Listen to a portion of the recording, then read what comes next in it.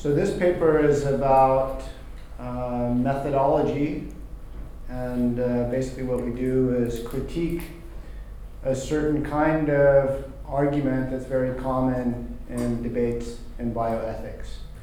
And it's very common in debates in bioethics for people to make a claim about their opponents having a burden of proof.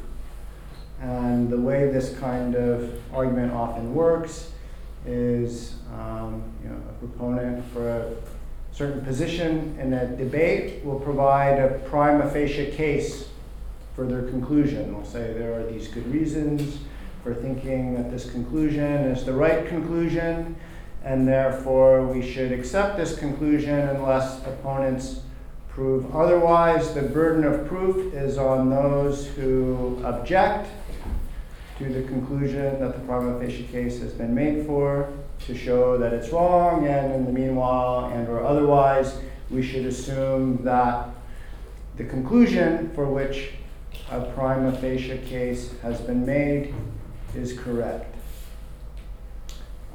So often there's that kind of claim that's made, that the opponents have a burden of proof after this initial case for a position has been made.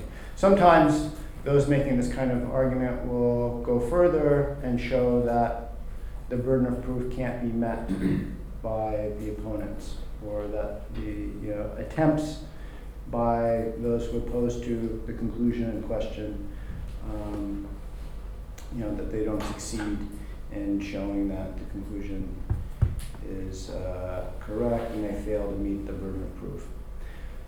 So this kind of argument, I think, is quite ubiquitous in bioethics. You'll come across it all the time. One area where it often comes up is in human reproductive cloning. One thing that will often be said there is that there's a right to procreative liberty that provides a prima facie case for thinking that people should be free to use cloning if they want. The burden of proof is on those who object to cloning to show that it would be wrong.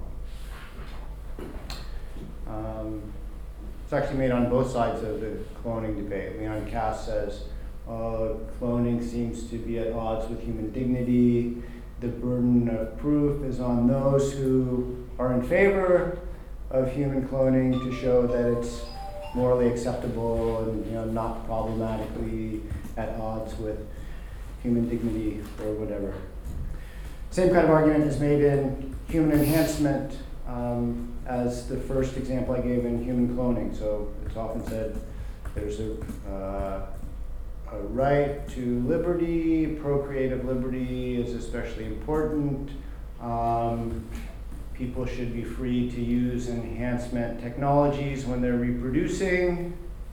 There's a good prima facie case for that freedom in virtue of the right to procreative liberty. The burden of proof is on those who are opposed to human enhancement to show that it would be so bad that it would be legitimate to interfere with the liberty at stake. I'll talk a bit more about that particular argument and what follows, and John Harris is one of the people that for a long time has been saying that kind of thing in the human enhancement debate. In GM foods, right, so there's genetic modification of organisms, and an aim of genetically modifying organisms is to boost food production and grow hardier crops that will help address poverty and famine and so on. Some people don't like the idea, they're worried about the idea of genetically modifying organisms, including food organisms, and having them be in environments because they're afraid of the environmental damage that will do. Those in favor of GM food, they'll say, gosh, these GM organisms might meet this really important human need, addressing poverty. The burden of proof is on those who think it's dangerous to show that it really is dangerous, and so dangerous that we shouldn't be doing it. Some people that object to GM foods or GM organisms say GM organisms might be really dangerous The burden of proof is on those that want to use them to grow new foods, to address poverty, to prove that they would be safe. This kind of argument is also made in the organ market debate. So this is the debate about whether or not people should be free to sell their kidneys, right? So there's a big shortage of human kidneys. Lots of people need kidneys. There's not enough kidney donors and therefore available kidneys in the world. One increasingly popular idea about how we should address that shortage is that we should have a market, maybe a regulated market in organs. The idea being that if someone wants to donate one of their organs in return for money, i.e. be a kidney vendor rather than donor, strictly speaking, well then they should be allowed to do that. And Janet Radcliffe Richards, who's based here, is someone that uses the burden of proof argument in that context. And we'll be talking about her use of the burden of proof argument in that context in particular. In fact, that will be a main focus of the analysis of this kind of argument that follows. In any case, the main purpose of this talk is to critique this style of argument in general, to critique burden of proof claims in general and burden of proof arguments in general, but that analysis and critique will be made by looking at particular uses of this kind of argument, and that of Janet Radcliffe Richards in particular. I guess I'm lucky she's not here today.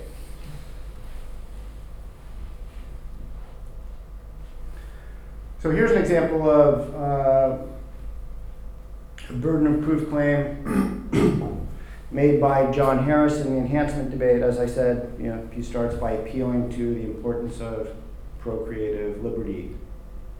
And so his burden of proof claim is as follows. He says, the burden of proof is not on those who would exercise this liberty, i.e. procreative liberty, or this right to enhancement to show what good it does.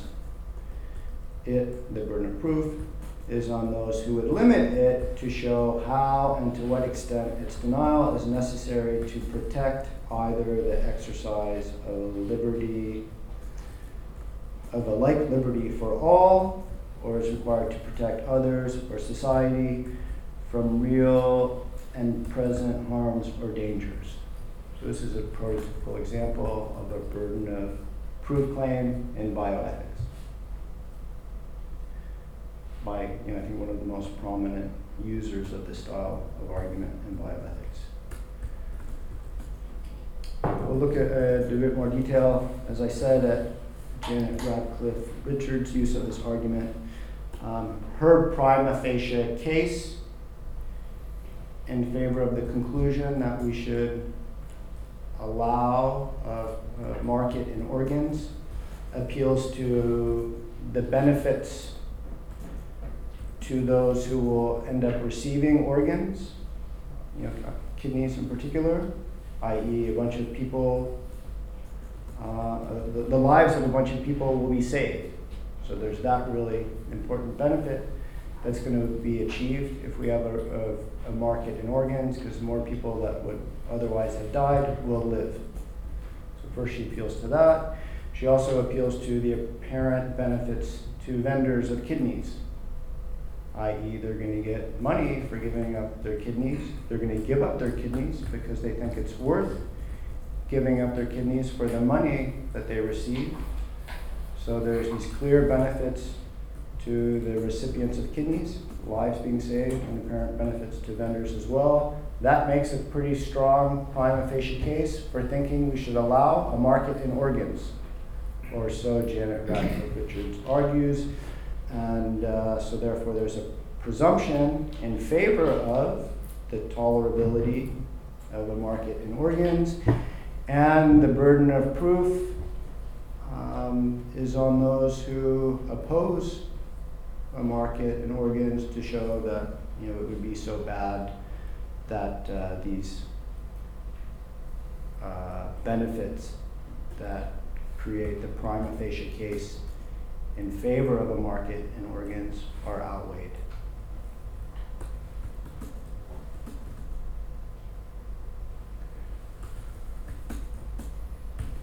So working through a bit more the way she uses this argument, she said some opponents, they might make an in principle objection to a market in organs.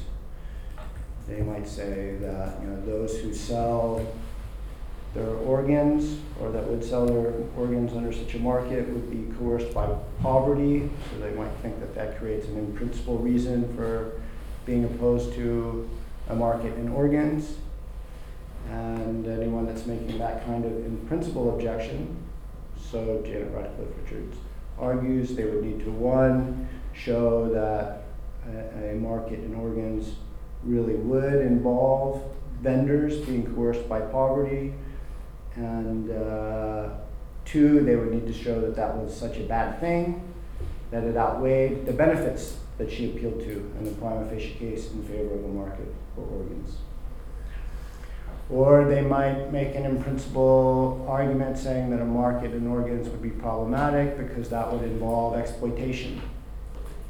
And she says, well, anyone that's going to try to make that kind of in principle objection would, one, meeting the burden of proof would involve, one, showing that a market in organs really would be exploitative to those who are selling their kidneys, and two, they need to show that that's a bad thing and such a bad thing that it would outweigh the benefits appealed to in the prima facie case she provides in favor of a market in organs. And likewise with other in principle objections one might make. In principle objections appealing to a market in organs being at odds with human dignity, or a market in organs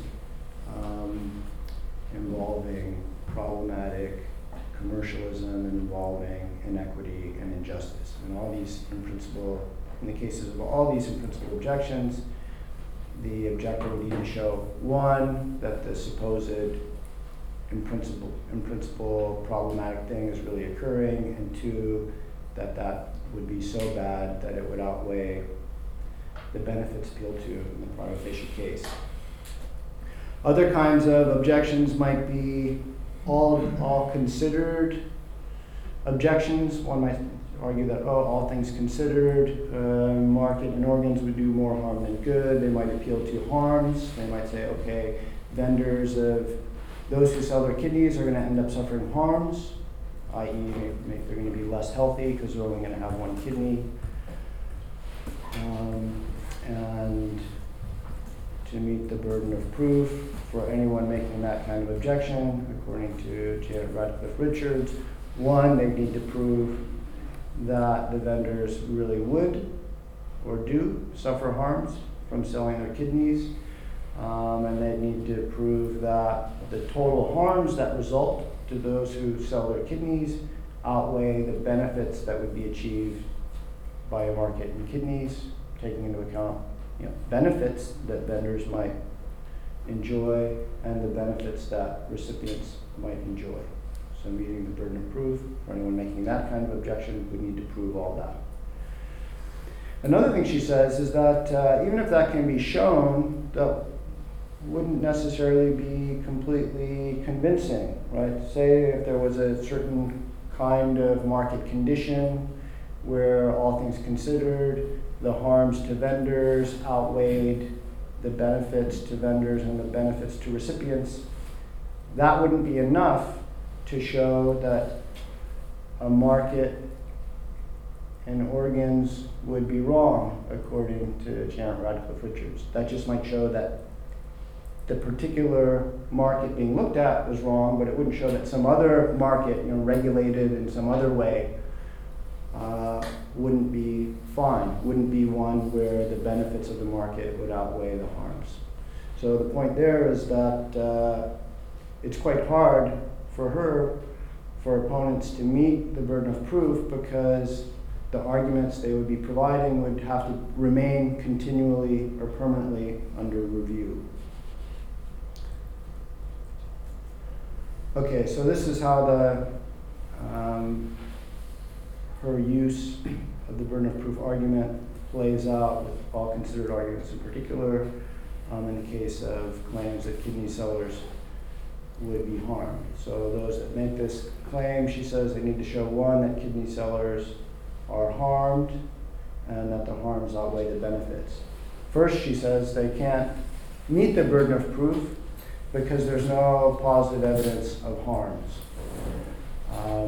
There's not convincing evidence that those who sell their kidneys would suffer harms that outweigh the benefits of a market in kidneys in the case of a regulated market. There is some empirical evidence that scholars, anthropologists in particular, have appealed to that seem to show that those who sell their kidneys to those who need them end up suffering bad outcomes. And she says we can't count that as positive evidence of harms because normally where this is happening, where kidney selling is happening, is in places where it's illegal, where there are black markets in kidneys as opposed to regulated markets, regulated legal markets. So the point she makes is even if it's true that there is some evidence that some people who sell their kidneys suffer harms in existing conditions in these black markets, that doesn't show that they would be harmed in a regulated market like she and others are advocating. That's part of her claim that opponents aren't meeting or can't meet the burden of proof. Even insofar as there is some evidence of harms to vendors, there's not evidence that the overall harms to vendors outweigh the benefits to recipients. That would be quite a hard thing to measure. In any case, she says, that evidence doesn't exist, even if we take into account, for the sake of argument, supposed harms that vendors suffer. In any case, that's one of the things that would need to be proved by her opponents who she says have the burden of proof. They would need to show not just that those who sell their kidneys end up being harmed, they would need to show that the total harms to the vendors outweigh the total benefits to the recipients. And as I said before, even if that was proved in some certain condition, some market condition, say there was a market somewhere, there's a market in Iran, even if it was shown in Iran that the harms to vendors outweigh the benefits to vendors and to recipients, that wouldn't provide convincing evidence that the harms of markets outweigh the benefits of markets. That would only show that the harms in that market outweigh the benefits in that market. And that would leave open the question about whether or not in other markets the harms would outweigh the benefits. And that's what needs to be proved by her opponents. And that's part of her claim about the burden of proof.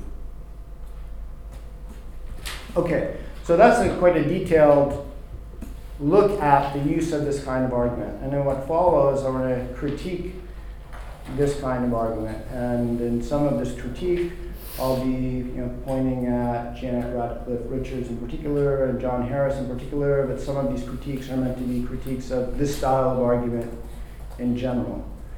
And it seems like one obvious problem with this kind of argument, which maybe occurred to you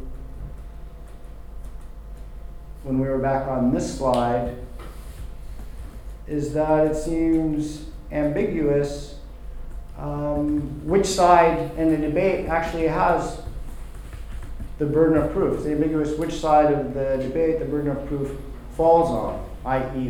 what side of the debate, on what side of the debate should there be a starting presumption. So in Janet Radcliffe Richards' case, she gives this prima facie case saying saving lives is good, benefiting from selling organs is good for vendors. So the presumption is that vending should be permitted. But by the same token, one can imagine, one could easily make a similar style burden of proof argument, arguing for the opposite conclusion. One could say, poor and vulnerable people shouldn't be exploited.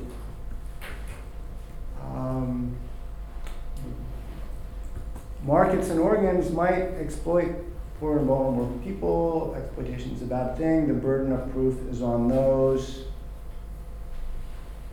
who advocate a market in organs to show that it wouldn't involve exploitation of poor and vulnerable people. One could make that argument. One could make a burden of proof argument on both sides of the debate. So which side of the debate really has the burden of proof? Seems like it's not obvious who, if anyone, on which side, if either, ultimately has the burden of proof. Both sides can make a prima facie case for their position and claim that the burden of proof falls on the other side. Same thing in cloning. Like I said, in the cloning debate, it happens on both sides. Those for cloning will say there's a right to procreative liberty that provides a prima facie case in favor of toleration of cloning. Burden of proof is on those who oppose to cloning to show that it would be prohibitively problematic. And Cass makes the opposite. It says cloning might interfere with human dignity. The burden of proof is on those who want to have tolerant policy towards cloning to show that it wouldn't interfere with human dignity in a prohibitively problematic manner. In the enhancement debate, I showed how Harris makes a burden of proof argument. Some people are worried that human enhancement is going to lead to a social disaster. Some people are worried that human enhancement is going to lead to the end of the species. One could argue human enhancement might lead to a social catastrophe. Human enhancement might lead to a big disaster. Disaster is really bad. This creates a prima facie case against human enhancement. The burden of proof is on those who are in favor of human enhancement to show that it won't lead to disaster, otherwise we shouldn't tolerate it. Likewise with GM organisms, as I showed, the debate, the argument gets made in both directions. So again, it's unclear who, if or which, if either side ultimately that the burden of proof ultimately falls upon. And looking at how this can play out, one wonders, gosh, does either side really have the burden of proof to begin with? Given that this kind of move can be made in both directions, is it just a merely rhetorical move that's made in debates rather than a legitimate philosophical argumentative strategy? This is maybe one of the most powerful objections to this kind of argument. But let's look at some more. There's a question about what exactly do those whom the burden of proof fall on really need to prove. What needs to be proven? One of my colleagues, Ryan Tompkins, I told him we were developing this paper critiquing burden of proof arguments. He's like, oh, what do you mean? I like burden of proof arguments. I use them all the time. I think they're legitimate. I'm like, well, how so? And he says, well, the way I use them, he says, is I analyze a problem and I say I've thought through everything that I can think of, and the best arguments seem to be in favor of A, and then I claim that therefore we should assume A unless others show that A is false. The burden of proof is on those who object to A to show that A is false, and otherwise, or until then, we should assume that A is correct. So that might sound somewhat plausible, and so that got us thinking a bit more about this. And among other things, it raises the question of what exactly the opponent needs to prove. There might be some things that it's legitimate to say that the opponents need to prove, i.e. there might be some burden of proof claims that are legitimate and other burden of proof claims aren't legitimate. That was my reaction to his suggestion. So say that one side of a debate makes a case with a certain strength for a particular conclusion. What burden of proof do their opponents need to meet? One might say that the burden is on them to make an argument of comparable strength to the one that's been made.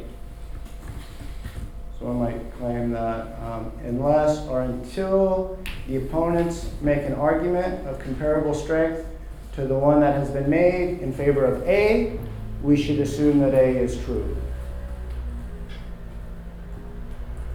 How many of you does that sound like a plausible burden of proof claim to make?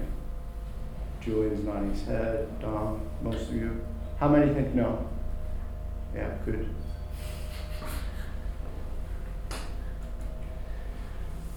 A stronger burden of proof claim would be to say that the opponents need to, prima facie case has been made with a certain amount of strength or force in favor of A. The burden of proof is on those who oppose to A to make a better case than that, and until then we should assume that A is true. How many think that that's a legitimate burden of proof claim? Not even Julian. Okay, and then the stronger claim would be to say that the prima facie case has been made in favor of A. We should assume that A is true until the opponents provide a conclusive case that A is false. And the burden of proof is on them to make a conclusive case that A is false. In the meantime, we should assume that A is true. I think a lot of uses of the burden of proof argument are actually of this third really strong form. And we'll look at the other ones as well, but one would wonder, gosh, one side of the debate, they just make an argument of a certain strength, and then after they've done that, then the other side of the argument needs to make a much stronger argument. They need to provide a conclusive case. So one side of the argument provides a partial case, and then suddenly the other side of the argument needs to provide a conclusive case. That would be odd. If that was the way that argument would work, there would be some benefit in just speaking first. Because if you spoke first, then you would not need to provide as strong of an argument for your position as your opponent would. And the same thing can be said about the second version, right? If it was true that if you provide an argument with a certain amount of force, then that meant we should assume that the conclusion you're arguing for is true until your opponent makes a stronger case. Then just by speaking first, you don't need to make as strong of a case. Which would be even one, the first kind of burden of proof claim, I think is illegitimate. If the claim is, I've made an argument with a certain amount of force that A is true. The burden of proof is on those who oppose A to show that A is false. And unless or until they do, we should assume that A is true. So that's the most plausible of these three claims about what opponents might need to prove. But even that, I think, is illegitimate. Suppose there are really good reasons for thinking that A is true, and the opponents just don't make them. They don't come forward. They don't care, or they're doing something else, or they just lack the ability to make the equally good case that might exist. Why should we assume that A is true if only a prima facie case has been made? If a conclusive case hasn't been made in favor of A, why should we assume it's true? Why shouldn't we just suspend our judgment? Why should we believe A until it's proven? The legitimate thing to think, I think, is that we should believe A unless it cannot be proven to be wrong. It doesn't, matter whether or not those that oppose it happen to come forward and make the effort or happen to have the ability to do what needs to be done to show that A is false. or to make an equally good case that A is false. Okay, so the claim there is that even the most plausible of these three burden of proof claims appears to be problematic. Okay, in any case, those making burden of proof claim arguments should at least be very clear about what it is their opponents need to prove, and a burden of proof argument would be lacking qua burden of proof argument if it's not specifying what exactly needs to be proved. Okay, likewise with standards of evidence. Proofs have different standards of evidence. The idea of burden of proof largely derives from the criminal law. So in the criminal law, there's the defendant being prosecuted and the defendant defending himself or herself, or the lawyer defending the defendant. One side bears the burden of proof, the prosecution. And in criminal proceedings, they normally don't just need to prove that the defendant is guilty, they need to provide a very high level of evidence that the defendant is guilty. Right? So in the criminal law, it needs to be proven beyond a reasonable doubt that the defendant did it. In any case, in other cases of law, sufficient proof might just involve showing that there's a preponderance of evidence on one side rather than the other. So sometimes meeting the burden of proof just shows that there's a bit more reason for believing one thing than another thing. In other cases, there needs to be clear and convincing evidence. There needs to be clear and convincing evidence that the one thing is true and the other thing is not. And it's the third thing, if there's beyond a reasonable doubt that the one thing is true and the other thing's not. So the point is that all proofs aren't created equal, and anyone making a burden of proof claim or burden of proof argument, it would seem that they would need to specify the level of evidence that their opponents would need to meet in meeting the burden of proof. So one claim is that this is something that should be specified, and then it would also need to be justified why such a high level of proof is demanded by the opponents. It seems like Janet Radcliffe Richards is really expecting, the third and strongest of these different levels of burden of proof. It really seems that she is expecting those who object to a mark in organs to prove beyond a reasonable doubt that the harms would outweigh the benefits, etc. And that raises the question of, if it's true that she is requiring such a high standard of evidence, why does it need to be so high? Why wouldn't a preponderance of evidence suffice? Likewise, Harris seems to demand a very high standard of evidence. According to Harris, those who bear the burden of proof, those who object to enhancement, need to show that the harms that they're worried about are real and present, not future and speculative. Right? Not just maybe that there's going to be these harms, but there really are going to be these harms, and they're imminent. They're not just theoretical possibilities or unlikely things that might happen. And then again, one wonders, well, why do opponents of enhancement need to meet such a strong standard of evidence? And one objection that might be made to Harris would be to say, well, gosh, what if there was some low probability that there really was going to be a disaster? What if there was a 2% chance or 5% chance that toleration of enhancement would lead to the end of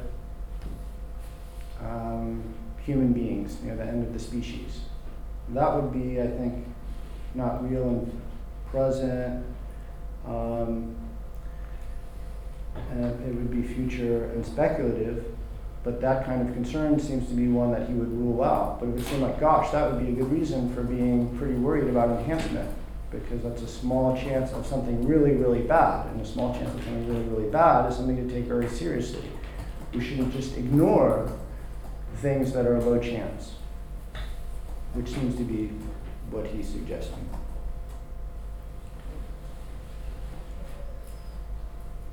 Okay, as I said before, in the criminal law, there's a reason why, or they have these different standards of evidence in different kinds of cases, and there's a reason why they have them. So in the criminal law, they require proving that the defendant is guilty beyond a reasonable doubt, and there's a reason why they require such a strong level of evidence. The reason is that we think it would be worse if an innocent person is punished than it would be if a guilty person goes free. It would be worse to err in one direction than another. And because we think it would be worse to err in one direction than another, we put a strong burden of proof on one side of the debate or litigation rather than another. So we might think, okay, if that's a reason for determining who has a burden of proof and who has a really strong burden of proof, well, that kind of thinking maybe hasn't been employed in these burden of proof debates in bioethics so much. What would happen if we use this line of thinking about bioethics? And I think doing that might actually work in favor of Janet Radcliffe Richards. You might think it would be worse if people unnecessarily died because they didn't end up with kidneys because we wrongheadedly prevented markets and organs than it would be if people were wrongly exploited, right? Because it's worse to die than be exploited. So therefore we should err on the side of saving people's lives and place a strong burden of proof in the direction that she suggests. So that's something in favor of Richards, which we're happy to admit. But it seems like this kind of thinking might work against Harris. You might think disaster would be worse than having a peripheral procreative liberty infringed with. And so therefore, we might think that insofar as this kind of, the thinking behind high levels of evidence being required on one side in the criminal law, in the context of the enhancement debate, would give us reasons for thinking that those in favor of enhancement would have to meet a strong burden of proof to show that enhancement wouldn't lead to a social disaster. Because social disaster would be worse than interference with peripheral procreative liberties. Okay, one more point about standards of evidence is that not only does Richards arguably impose a really strong burden on her opponents, it seems like she requires them to prove the unprovable. So it seems like she might be asking them to do the impossible. And that's partly because of something I've talked about, I've mentioned a couple times, and that is that their arguments would need to remain continually under review.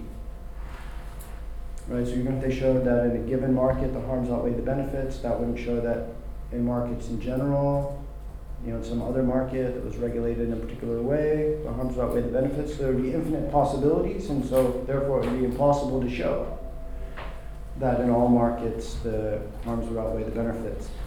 And more than that, it seems like proving in a way that would satisfy Richards that the harms of a market would outweigh the benefits of a market, we'd actually have to have a market. How else would we prove it? It seems like the only kind of evidence that she's going to accept would be if we had an actual market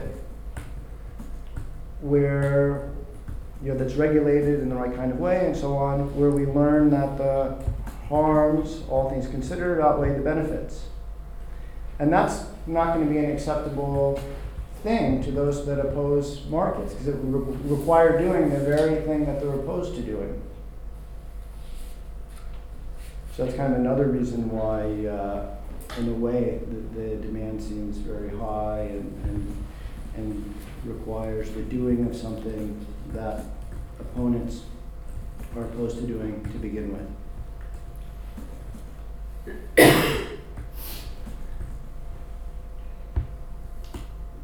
Okay, this particular objection is not necessarily an objection to burden of proof arguments in general.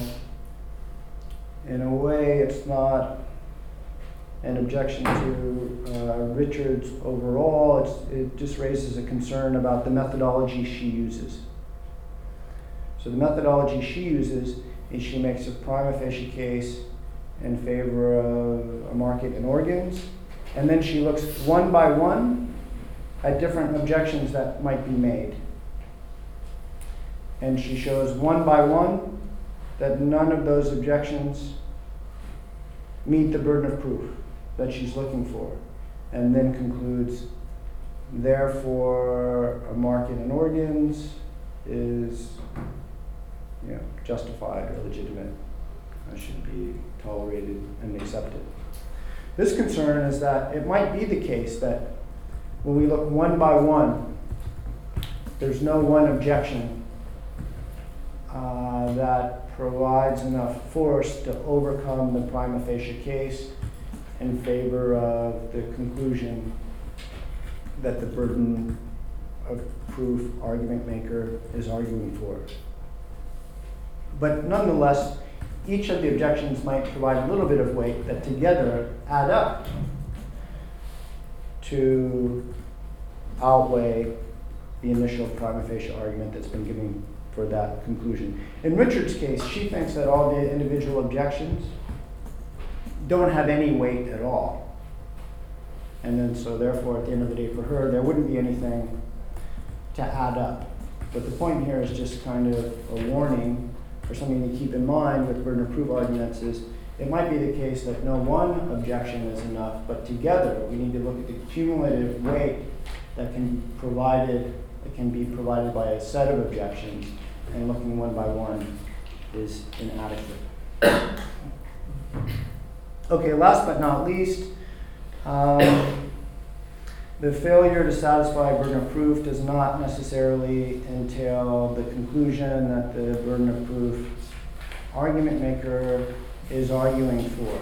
So again, thinking of the case of Janet Radcliffe-Richards, what she appeals to are these initially appealed to goals, the benefits to recipients who receive organs, or who would receive organs if we had a market in organs, and the benefit of vendors. And we should also keep in mind other legitimate goals like protection of the poor and valuable, and poor and vulnerable.